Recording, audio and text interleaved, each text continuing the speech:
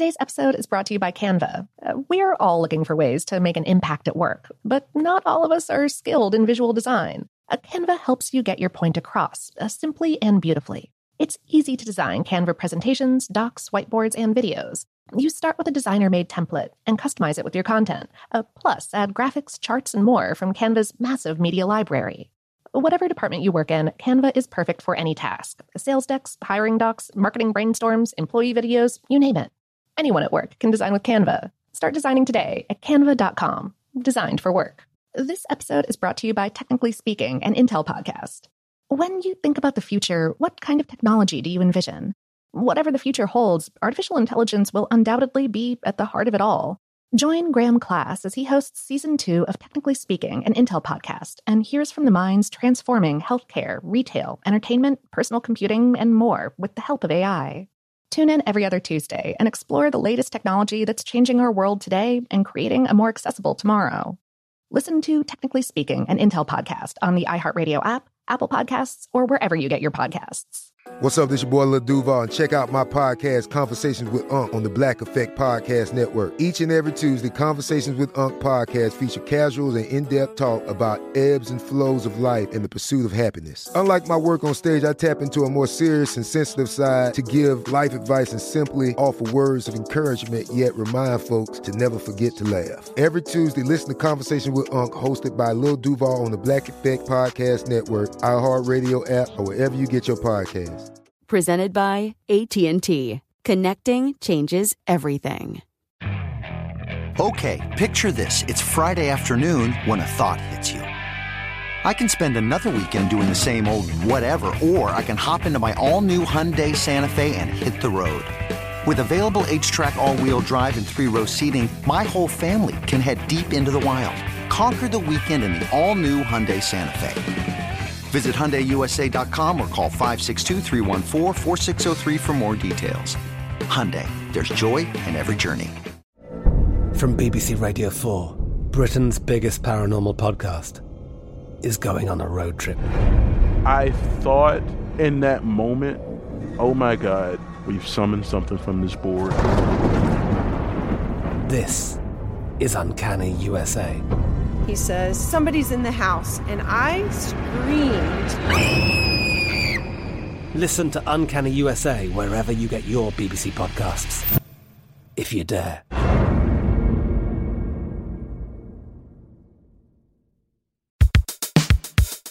Welcome to Brain Stuff, a production of iHeartRadio. Hey, Brain Stuff, Lauren Vogelbaum here. Online, it's become a frequently asked question. How do eels, those long, writhing fish you might have seen at an aquarium or on a menu, go about making eel babies? How do eels reproduce? For real, people have studied these creatures for literally thousands of years, but even after all this time, some aspects of their breeding lives are still shrouded in mystery. And to get the skinny on eel reproduction for the article this episode is based on, How Stuff Works spoke with an expert, Caroline Durif, an ecologist at the Norwegian Institute of Marine Research who studies the habits of these incredible fish. Okay, first off, calling something an eel doesn't make it one, necessarily. No doubt you've heard of the South American electric eel.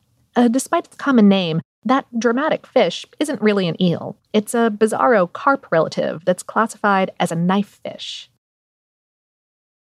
The order Anguilliformes contains all of the world's true eels. There are more than 800 species, from morays, Ursula's sidekicks from The Little Mermaid, to the aptly named spaghetti eels. Usually slender and elongated, true eels do not have pelvic fins, which are twin appendages often found on the underbellies of other fish. Eels can be scaleless. Many species feel slippery to the touch. And saltwater is the preferred habitat for the majority of eels. However, there are 19 species of so-called freshwater eels, or anguillid, which spend some stages of their lives in fresh water. They spawn in the ocean, that is, the adults produce eggs and sperm, and then the resulting babies hatch there. But they grow in freshwater before returning to the sea. Saying that these fish have a complex life cycle is a little bit of an understatement. If it survives to reach sexual maturity, a freshwater eel will have gone through 5 distinct stages. With each new phase, the animal experiences both a physical transformation and a shift in lifestyle. Durif explained, the first stage is called the leptocephalus larva.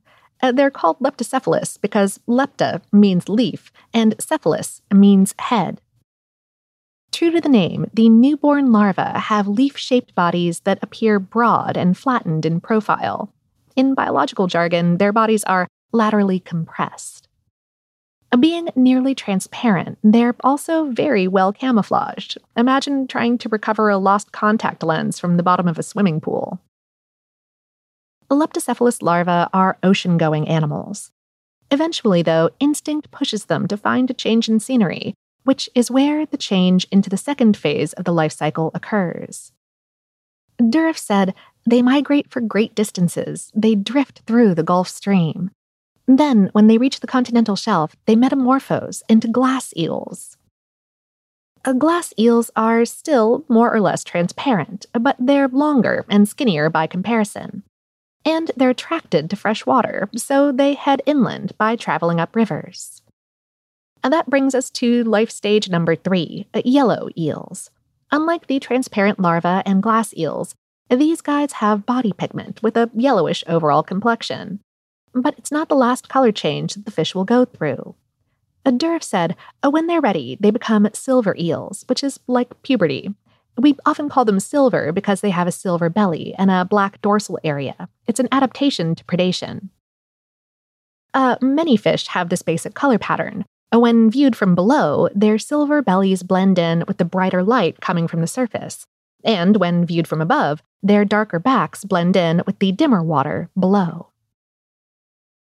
But this change in eels doesn't happen overnight. Transitioning from a yellow eel to a silver eel can take 20 or 30 years. Once the process finally ends, they return to their roots and head seaward. Only then can the eels attain sexual maturity, the 5th and final stage in their life cycle.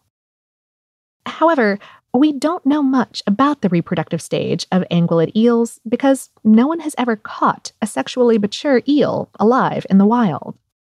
Likewise, no one has observed these eels spawning in their natural habitat. Scientists have yet to catch wild anguillids in the act, if you will. Whatever happens out there, experts think freshwater eels die shortly after mating. Laboratory researchers have managed to induce sexual maturity in silver eels by injecting them with hormones, but after the transition, their health declines. Durif said, the bones become decalcified like a woman during menopause. It's super interesting, actually. And then their digestive tract, their gut, regresses. Maybe that's just as well. Breeding-age freshwater eels get together in places where their usual food options, like insects and small fish, are probably rare or non-existent. Out in the Atlantic Ocean, there's a region called the Sargasso Sea. Unlike the Mediterranean, the Red, and most other seas, this one is not bordered by any land masses. Instead, its borders are formed by strong ocean currents. Both American and European species of freshwater eels come here to reproduce. Research suggests that they might use magnetic fields as a navigation tool. The European eel has the longest path to travel. Some individuals transverse around 5,000 miles or 8,000 kilometers to get there from Norway. Half a world away, the freshwater eels that live in and around the Pacific Ocean have spawning areas of their own. The Japanese eel is thought to breed at a site west of the Mariana Islands. Other species could be procreating somewhere between New Caledonia and Fiji. Eels release their eggs underwater to be fertilized by clouds of expelled sperm. That goes for both freshwater eels and the non-freshwater species, such as the aforementioned morays and conger eels.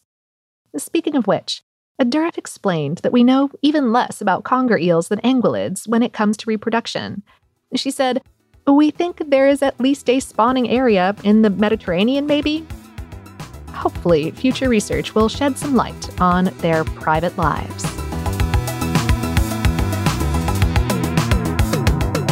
Today's episode is based on the article How Do Eels Reproduce on HowStuffWorks.com, written by Mark Mancini. Brainstuff is a production of iHeartRadio in partnership with HowStuffWorks.com and is produced by Tyler Klang. For more podcasts from iHeartRadio, visit the iHeartRadio app, Apple Podcasts, or wherever you listen to your favorite shows.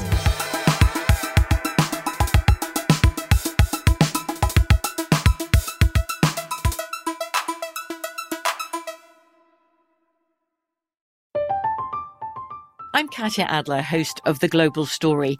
Over the last 25 years, I've covered conflicts in the Middle East, political and economic crises in Europe, drug cartels in Mexico.